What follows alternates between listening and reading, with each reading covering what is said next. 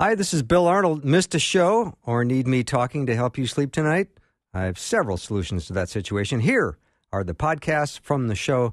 You are the best for listening and supporting Faith Radio.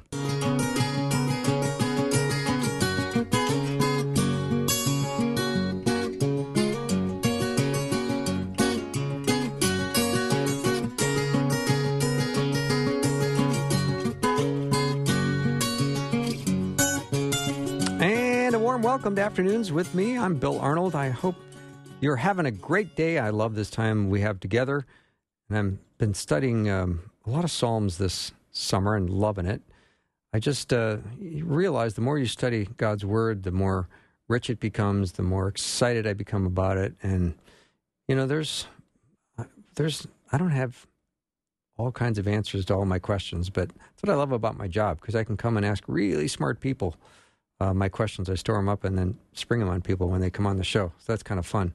But God is absolutely in control of this universe, and it's God's world. And, you know, He loves you, and you can trust Him, not only with your future, but today and every minute of every day you can trust Him. And because He is trustworthy, He'll never leave you or forsake you. And I love solid biblical teaching, and I love the guests that come on and just do that very thing. So today's going to be very much like that. Pastor Brent Kuhlman's going to be joining me, and then Ben Johnson's going to be coming on from the Acton Institute. That is one smart guy. But I would like to get things started with Brent. I'm so glad to have Pastor Brent Kuhlman on again. He is the pastor at Trinity Lutheran Church in Murdock, Nebraska. Brent, welcome back to the show. Good to be with you, Bill. Thanks for having me. You bet. And I love going through your website, and I love looking around to see what you're talking about and blogging about and podcasting about. And I always think you've got such a great biblical perspective, and you are a person that speaks with great authority because you go strictly to God's Word. So that's why I love having you on the show. Thanks. Yeah. So I'm looking at the blog, and you talk about the gift of God's name. And as I read through that, I realize the Great Commission, make disciples of all nations, baptizing them in the name of the Father and of the Son and of the Holy Spirit. I'd love a little bit of lesson on that. Okay, well, I'd love to talk about it. You know, when I ask people, now it's based on this text, Matthew 28:19, whether I'm teaching a Bible class or if I'm doing adult instruction or if I'm doing youth catechesis, when we're studying this text, I'll ask, all right, now, according to this text, and I'll repeat, I'll say, this text right now that we're reading, what gift does God give you in baptism? And then people will give me all kinds of various answers, but I said, but what does this text say? and then finally we get around to it, and I'll say, let's read it again. Make disciples of all nations, baptizing them in the name of the Father and of the Son and the Holy Spirit. And then they finally go, is it the name? And I said, yes, that's exactly right, the name. And I emphasize this for a reason, because I think Christians have kind of overlooked this. We're so familiar with Matthew 28:19 on the going, you know, and making disciples, that sometimes we forget that in the process, how God makes disciples. You know, in Matthew 28:19, it's done by two ways, baptizing and teaching. And we're talking about the baptizing right now. So one of the greatest gifts that God gives His people is His name. And one of the reasons that is, I'll illustrate it this way, it's access. By giving you His name, He gives you access to Himself. Let me illustrate. Let's pretend that you and I don't know each other, and you're on the side of the road, and you're broke down, and I'm either walking by or driving by, and I kind of, slow down and take a look. But, you look weird, so I just keep on driving. Now, you wave your arms, and you say, hey, help me. Can you help me? And you're weird. I keep going. I just got weirder.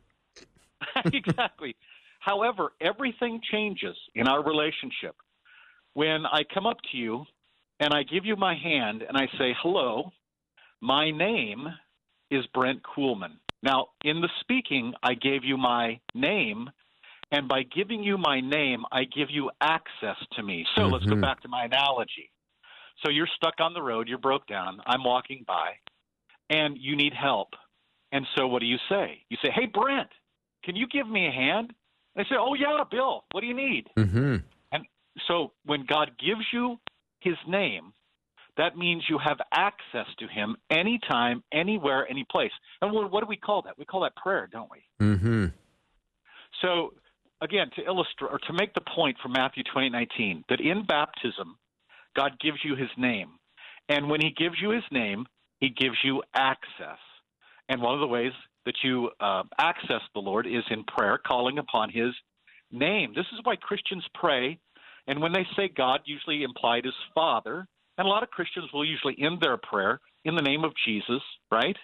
Mm-hmm. Or more formally in church, like we'll pray specifically to God the Father, and then we'll end the prayer how? Through Jesus Christ, your Son, our Lord, who lives and reigns with you, that's the Father, Mm-hmm. and the Holy Spirit, one God now and forever. In other words, if God doesn't give you his name, let's speak of it negatively. If God doesn't give you his name, you don't have access to him. This is very, very important. Mm-hmm. So back to our text, Matthew 28. God gives you his name in baptism. And I've described one of the ways that this is important. He gives you access. Another thing is that when God gives you his name, he gives you himself. Because in the Bible, God and his name always go together. You can never divorce the two. So let me give you an example from Scripture.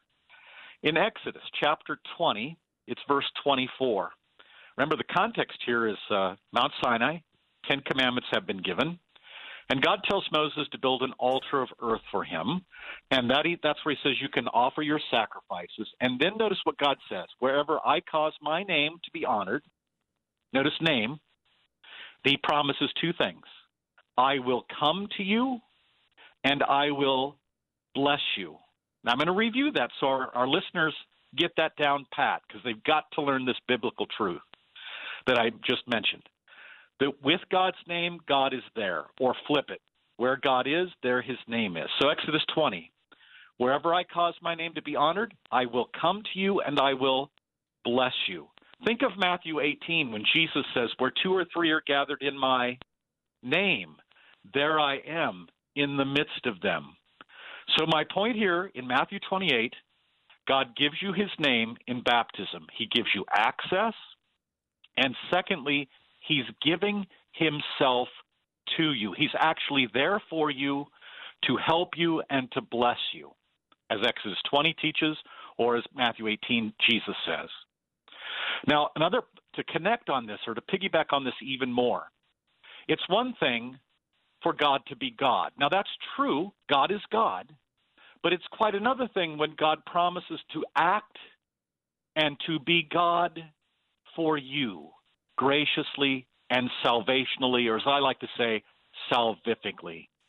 And so when God gives you his name in baptism, he promises to always be God for you, to be with you, to be gracious, forgiving, etc., to give you salvation. Is that making sense? Tons of sense, and it warms my heart as you're saying these words.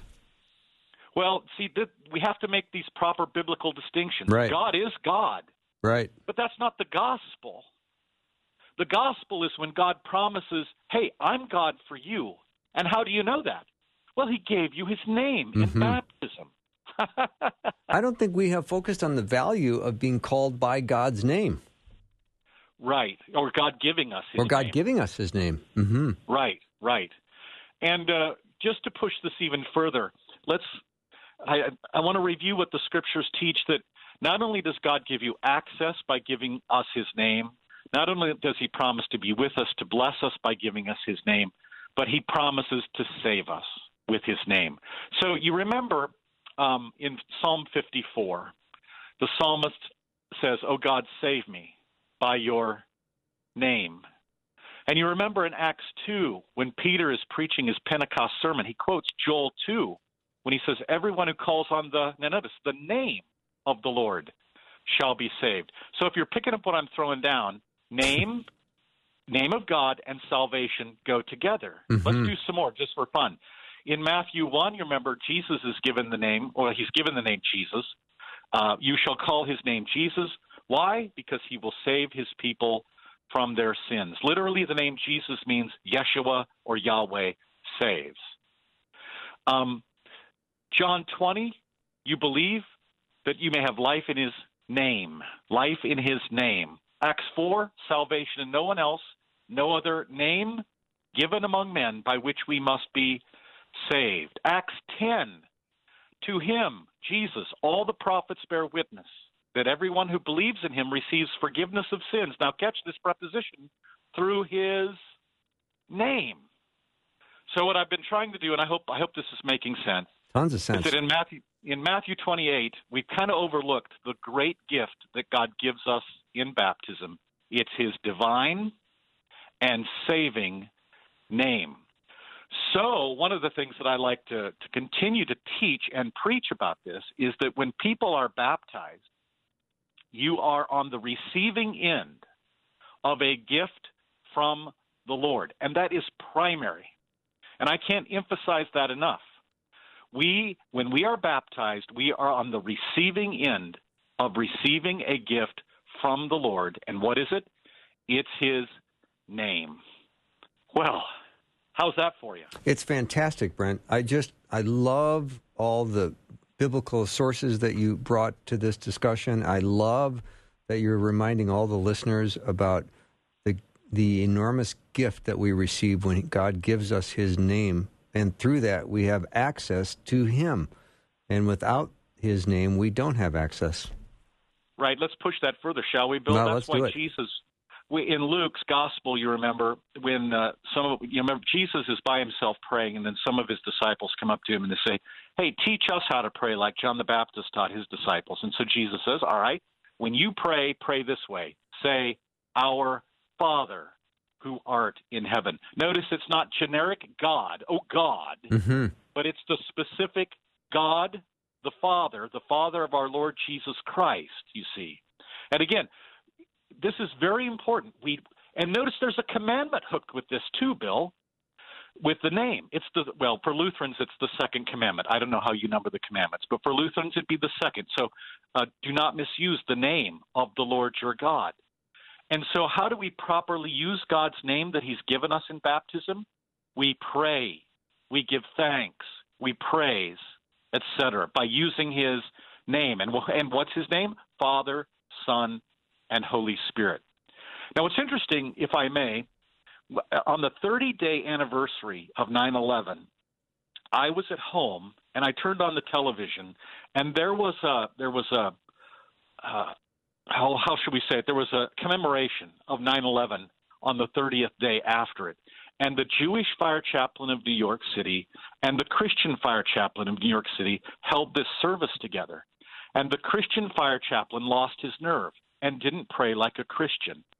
What do I mean? Well, when he prayed, he just simply said generic God.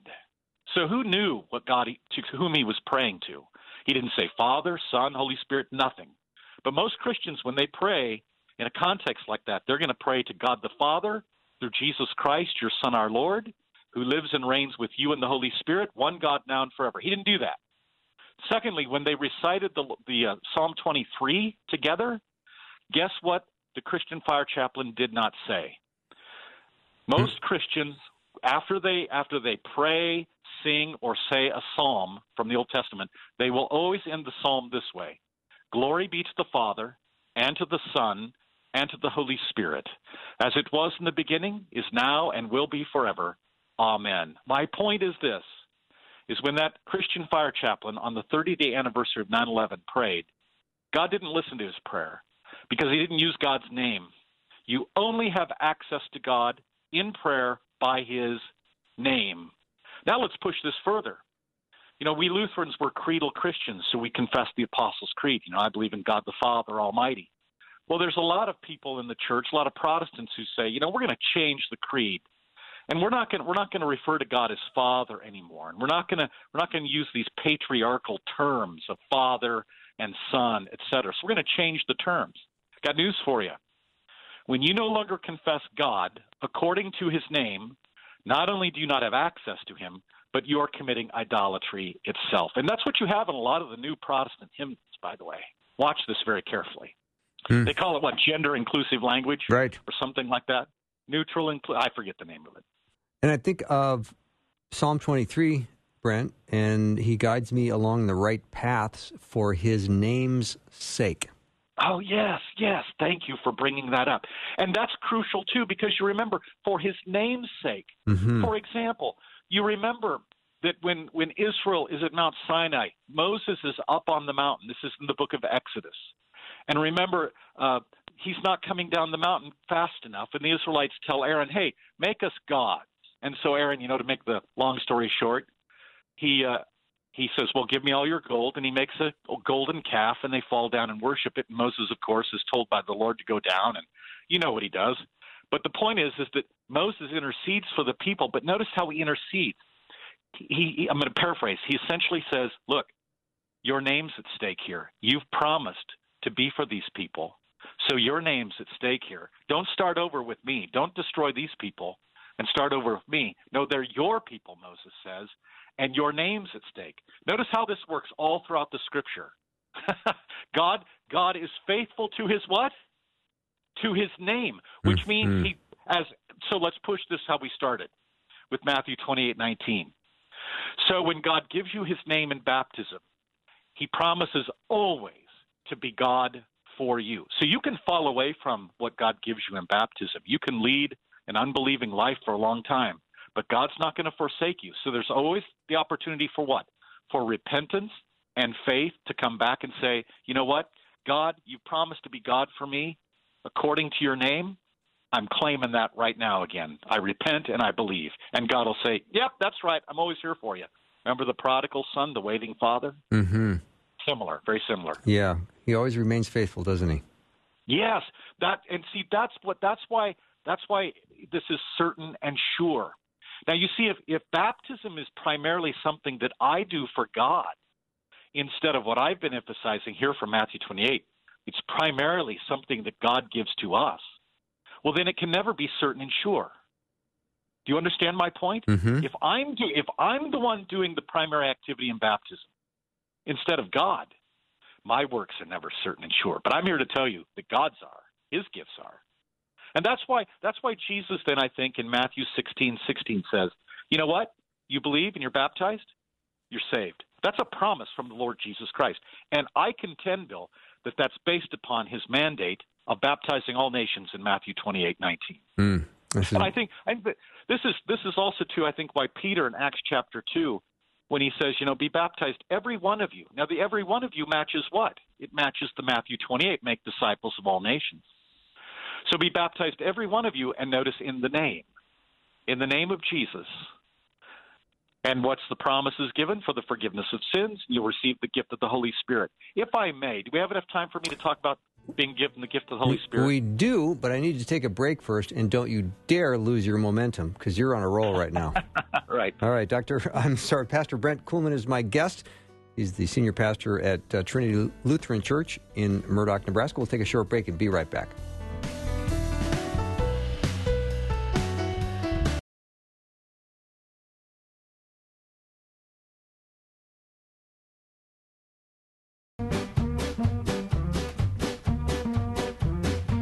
Welcome back to the show. So glad to have Pastor Brent Kuhlman on the show.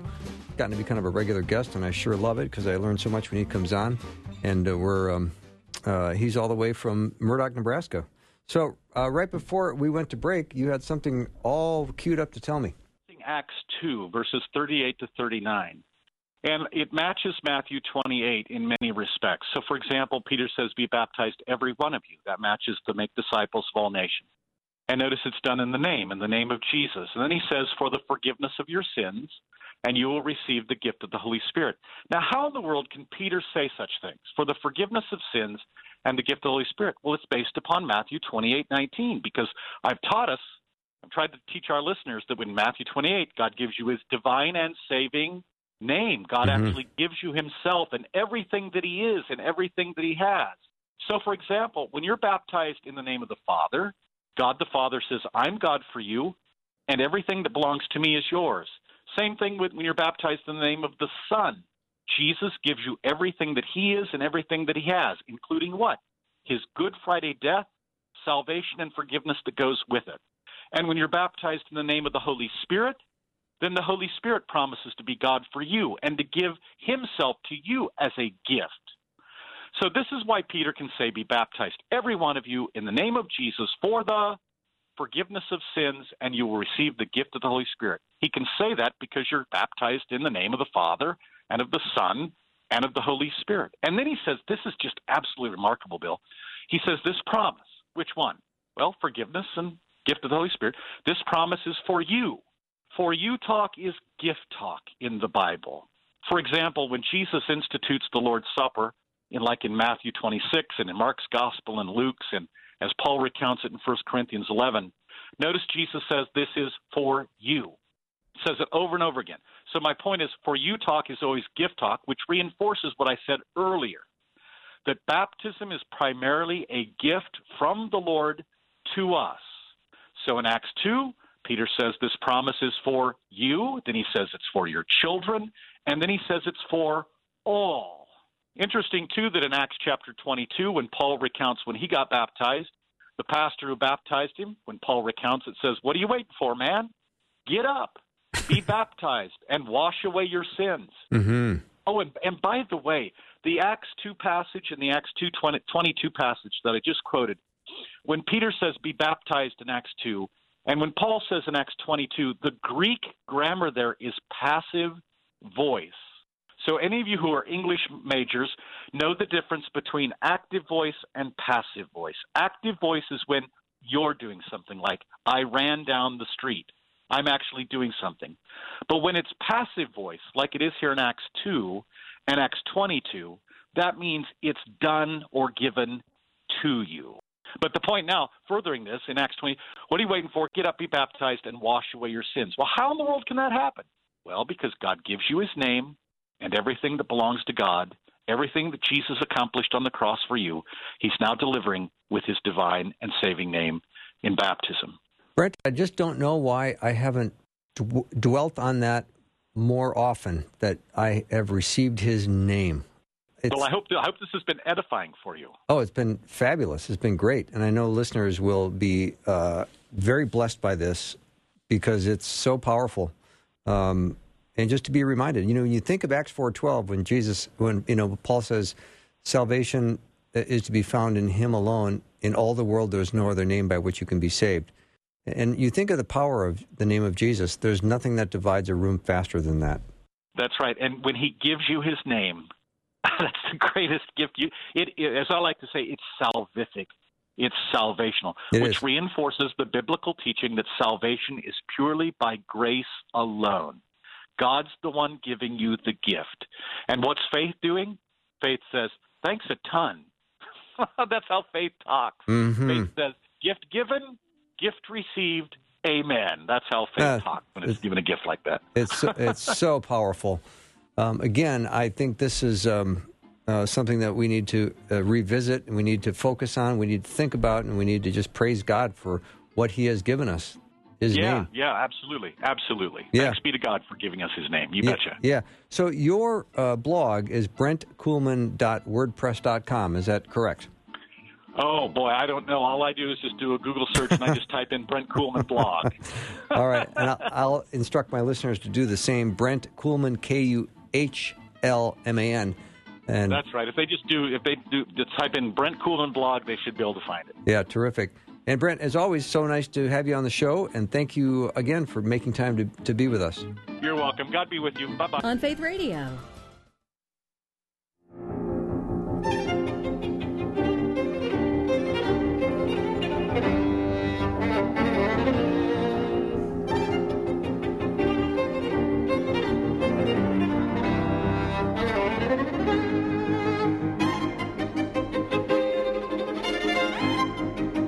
Welcome back to the show. Just was contemplating a home project. A friend of mine said, if at first you don't succeed, destroy all the evidence you tried, which is probably what I should be doing. I have no business doing home improvement projects because they always cost me like twice the money, because you spend the money buying the stuff to try to do the home improvement, then you got to hire someone to come and fix what you've done. So anyway, there's my problem for today.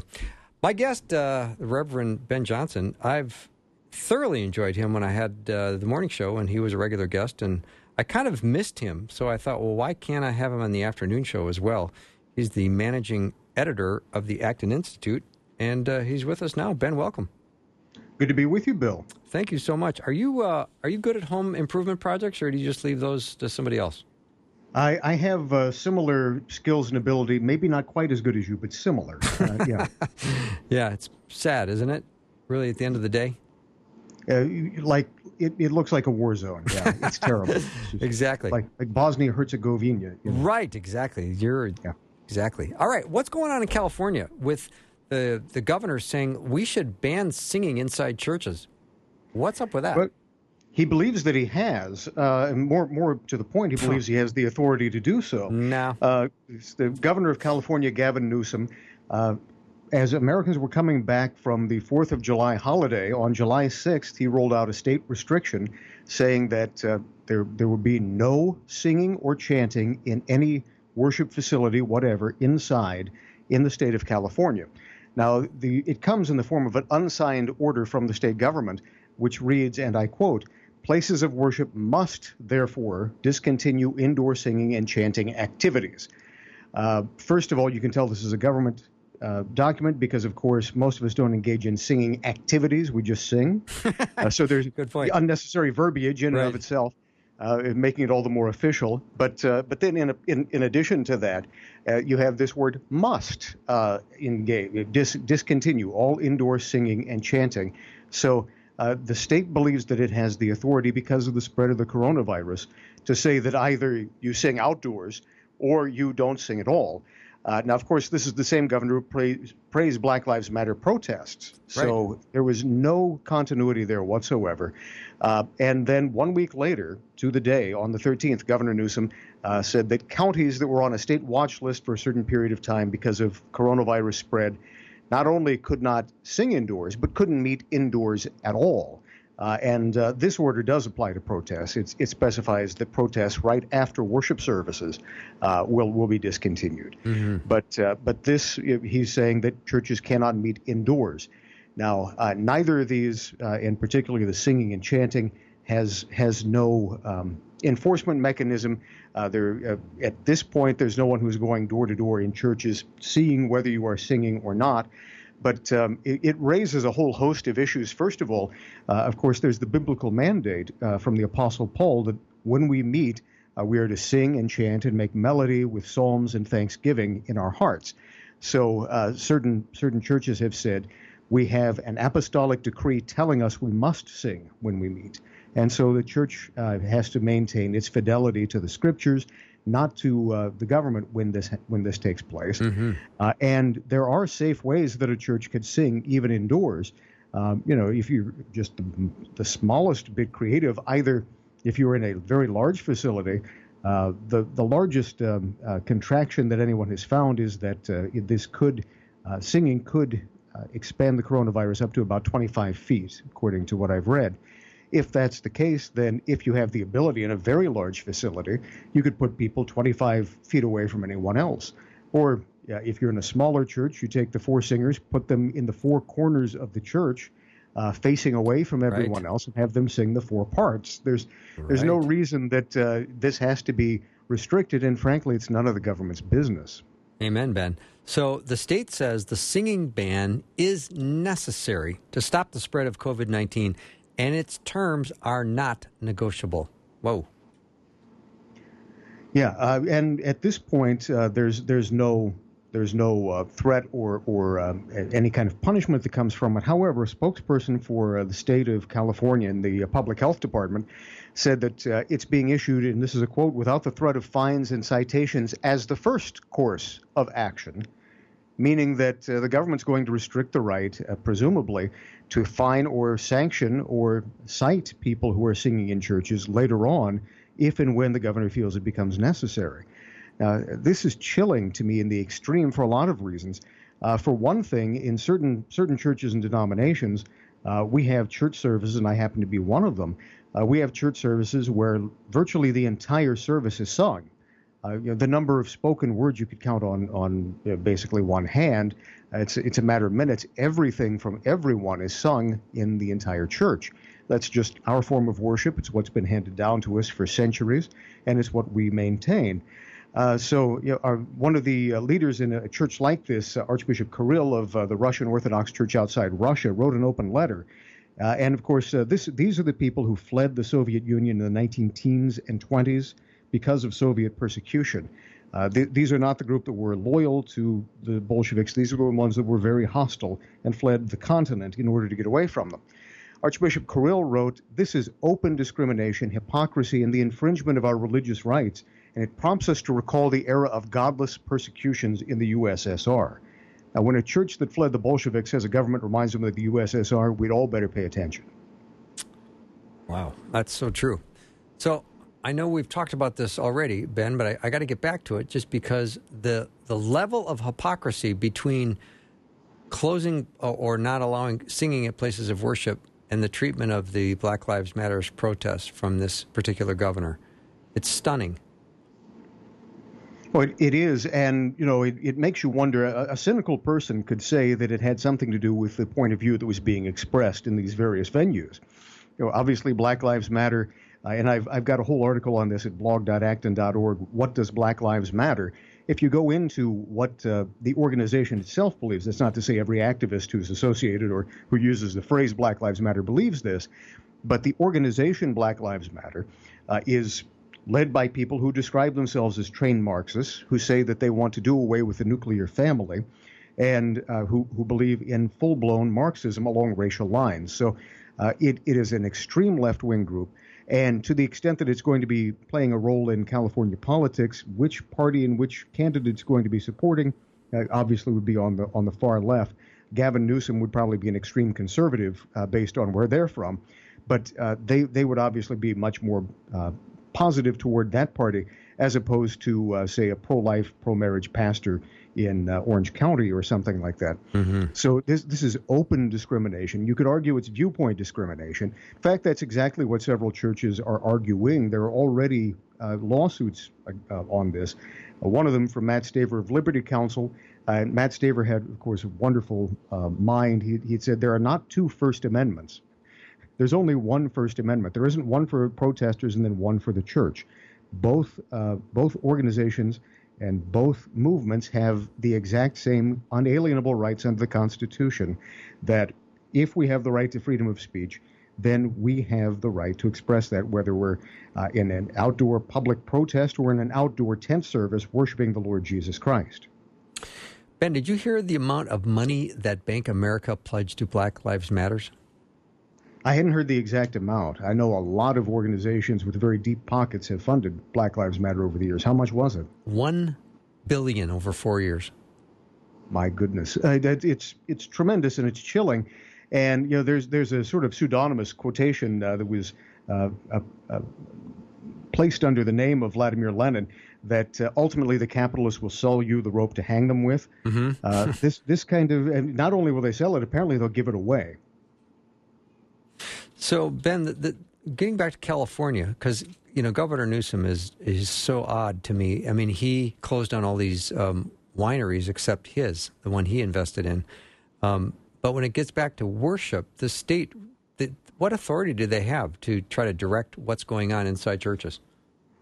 Well, ultimately, constitutionally speaking, they have none. Okay, that's what I thought. There should be no constitutional restriction on what takes place as far as the government is concerned over a church. Under the First Amendment, of course, there are two clauses about religion in the very beginning of the First Amendment. Congress shall make no law establishing the establishment of a religion, nor restricting the free exercise thereof. Now, the free exercise clause is, one could certainly argue, is being violated here because churches have the right to regulate when they meet, how many people meet, and what terms of worship constitute proper carrying out of their worship services. Now, I think that churches have a responsibility here, and I want to make that very clear. I'm not simply saying everyone rush in, hug each other, breathe in one another's faces without a mask. I think that the church has a great responsibility. And in fact, Archbishop Kirill, in the open letter to Gavin Newsom that I quoted, mentions that the church actually suspended all services for a very long period of time, including Easter. And many people, if they were open at all, they would just have the pastor and maybe one or two members of the worship team, and that was it. Everyone else would watch online. So I know a lot of churches across the board did this, and that's how they responded momentarily. But that was a choice made by the church, and the church should make that if that is in keeping with its own decision and with its own integrity. But the church has a responsibility to follow all science. I think that washing our hands is a good idea, regardless of whether there's coronavirus or not. It's something that I actually actively encourage throughout the year. But and to take all measures necessary to keep the church clean and in good hygiene. These are matters that we should be doing all year long. But these are things that come forth from the church as part of our responsibility. For the government to say you cannot meet at all, or that you can only meet up to a certain capacity, is definitely overstepping its bounds when it comes to the free exercise clause. Unfortunately, John Roberts joined the 4 liberal members of the Supreme Court in May, saying that the governor had the right to limit attendance to 25%.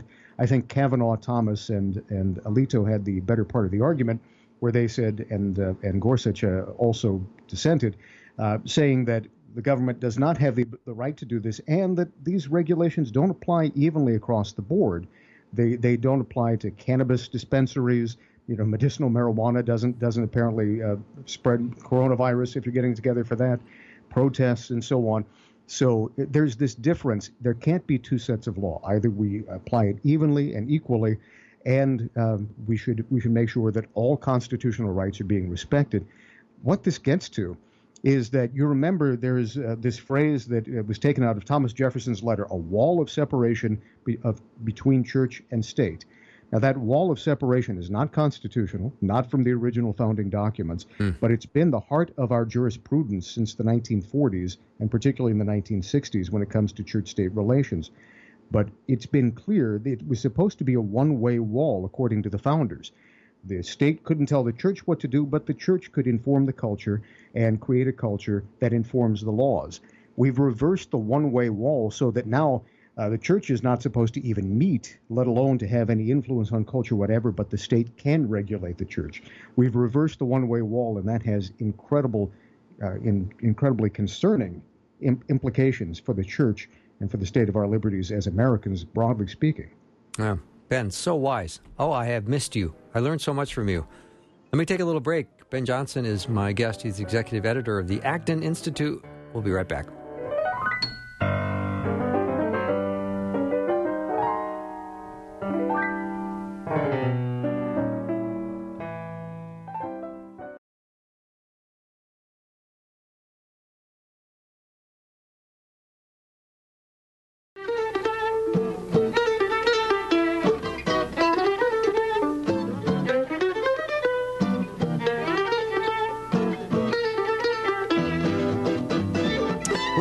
With Reverend Ben Johnson. He's the executive editor of the Acton Institute. Ben, you recently wrote something in your blog about unalienable rights. How should we consider these unalienable rights today? Well, unalienable rights, of course, are the heart and the soul of what it means to be an American, about what it means to have government according to the Western tradition. Mm-hmm. Everything that government does the government's main purpose is to make sure that these unalienable rights, which are God-given, are respected and that the government does nothing to violate them. That's why we had an American Revolution. That's why we have an America. That's what is at the heart of the entire Western approach to government. And the Declaration of Independence, of course, is where we get this wonderful phrase that we hold certain truths to be self-evident, that all men are created equal and endowed by, well, you know the thing, with certain unalienable rights. We know who the thing is. Yes. By our Creator, obviously. And that is really what is so important at the heart of our government, is that if you were to read the Soviet Constitution, when there was a Soviet Union, the Soviet Union guarantees right to speech, freedom of the press, freedom of religion, but it always says insofar as is allowed by law. So the law comes first, not the rights. We say Congress shall make no law, because these are unalienable. And unalienable means they cannot be separated from us by anyone or anything. And any government that tries to do so becomes illegitimate. And if there's no way to redress this, there's no way to change that, then that government can be changed. And that's what the 4th of July and the Declaration of Independence is all about. There was a government commission, and this is one of the smartest, most intellectual things that the government has done under President Trump. President Trump, of course, gave that wonderful speech in Warsaw where he talked about unalienable rights, but he appointed a government commission, the U.S. Commission on Unalienable Rights, that released a very long report just last Thursday. And it goes in great detail into all of the history of this. It even goes into the history of the foundation of the Constitution. It does, of course, talk about the ways that these rights have been denied to certain Americans over time, but it talks about the fact that at the heart of America and at the heart of the American experiment is the idea that liberty is unalienable, it's universal, it applies to everyone, and to the extent that anyone has been left out or excluded, sometimes even by law, that law is incompatible with what it means to be an American. To the extent that I would ever encourage anyone to read a government report, this is the one. Wow. If you can, go to the State Department, which has this on its website, and it has the U.S. Commission on Unalienable Rights report, about 70 pages. And unlike virtually anything else that I have seen, I can hardly find a single passage that I would quibble with. Wow, that's impressive coming from you. So, Ben, you feel that our rights are getting constantly diminished year after year? Well, rights and government are more or less a zero-sum game. Okay. The greater the government increases, the more that rights are threatened, just ipso facto, because rights are unalienable and they're individual. And when the government is empowered, generally it's going to find a way, because the government is made up of fallen, sinful individuals, that government is going to reflect fallen, sinful intentions.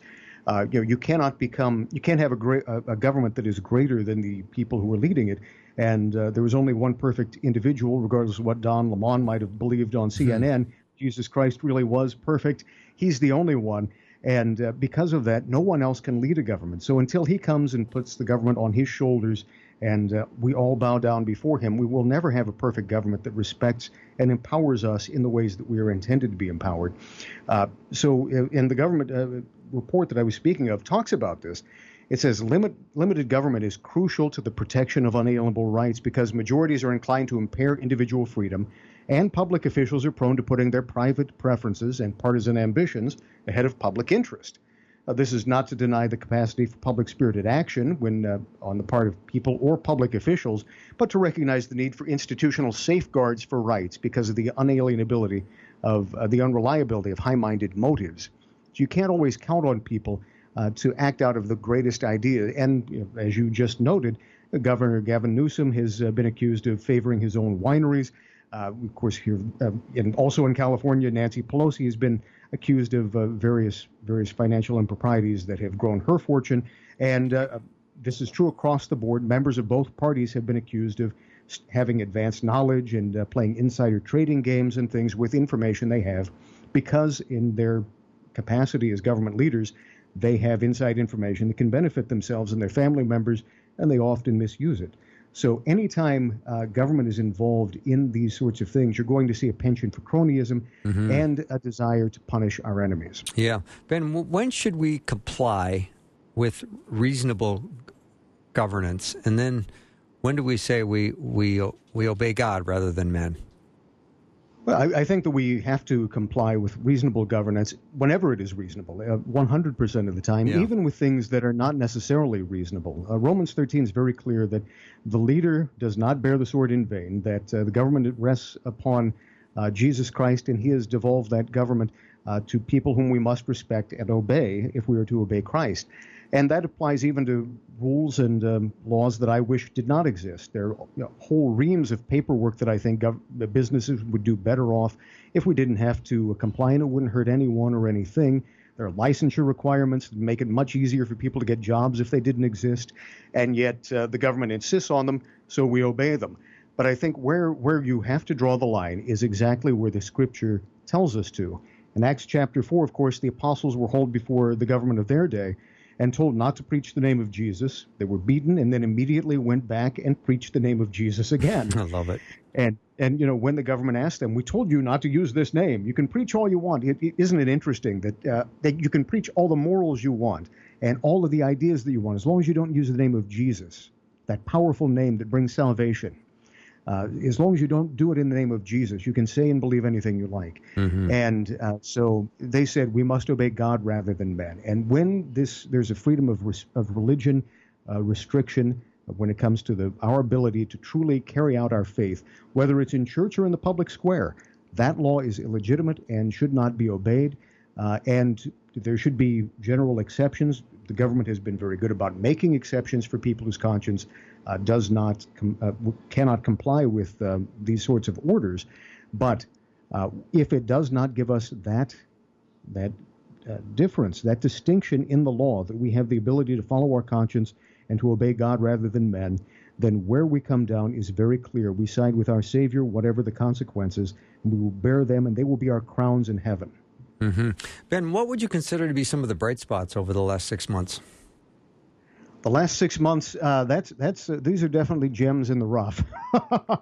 I think part of this is the fact that people have come back to the power of faith. Mm-hmm. I think that there has been a real revival in the hearts of a lot of people, because when you have something like this, a natural disaster or something that's let loose upon the public, they understand that all of the learning and all of the science that has been accumulated through the ages isn't sufficient to protect them. And so they turn to the one source that is still available, which is prayer. And our Lord interposes himself between ourselves and any force that would come and would be too great for us. The Lord says, I will not tempt you beyond what you are able to bear. So he always knows the limits of our suffering. He knows exactly when and where this threat will come and subside. And so I think that has been the greatest issue. I think that also a lot of people are being awakened to the fact, if you want to look at this as the silver lining rather than the bright spot, a lot of people are seeing that government has overreached in cases like this, restricting religion or in allowing lawlessness in the streets from one group. But certainly if the Ku Klux Klan were going around tearing down buildings and looting, that would not be permitted, nor should it be. And that should be true across the board, regardless of the political orientation. Innocent people shouldn't have their house looted, regardless of the person's left-wing, right-wing, right, libertarian, whatever they might be. So I think a lot of people have woken up to that as well, and more people empowered with that gift of prayer and that faith orientation are standing up for their rights. And I think that has been the greatest bright spot. And if I can add one other thing, it is that simply people are connecting through media like this, through Faith Radio. They understand the power and the importance of things like Faith Radio Network and programs, ministries like this, bringing the faith into their home when they're not able to go out and worship day in and day out at their local church or assembly. So I think that the power of Christian radio has been magnified and has been amplified through these times. And so I hope that that has led to a greater appreciation for everything that's being done on this network and others around the country that are bringing the word of faith into people's homes. So right on, Ben. I agree. And there's been so many people that have turned to Faith Radio, to Christian radio, to trying to find hope and encouragement. And the isolation is making a lot of people feel very desperate for God and for connection. And that's never a bad thing, to feel desperate for God. And so many people are coming forward to fill that void now. You know, yes. before the coronavirus shutdown, churches were shut up in their churches. Now, virtually every church that exists is streaming online. Right. So the power of evangelism is going forward. I think that this may have been intended for evil, but God has used it for good, as it is this day, to save many lives. Yeah, Ben, thank you so much for doing the show. It's so nice to hear your voice. You're so wise. I learn so much when you come on. Well, I appreciate it, and the bribe is in the mail for those words. Oh, good. You know, I'm a big fan of yours. I hope you know that. Well, and likewise, I love what you do on the show, and it's always so funny. I love the laughs that we get listening to this every afternoon. Me too. Thank you so much. Thank you. God bless. Yeah, Reverend Ben Johnson has been my guest, executive editor of the Acton Institute. You can go to acton.org, acton.org. That wraps up our show for the day. Thanks to all my guests. It's really been wonderful being with you today. I hope you have a blessed night. I will see you tomorrow.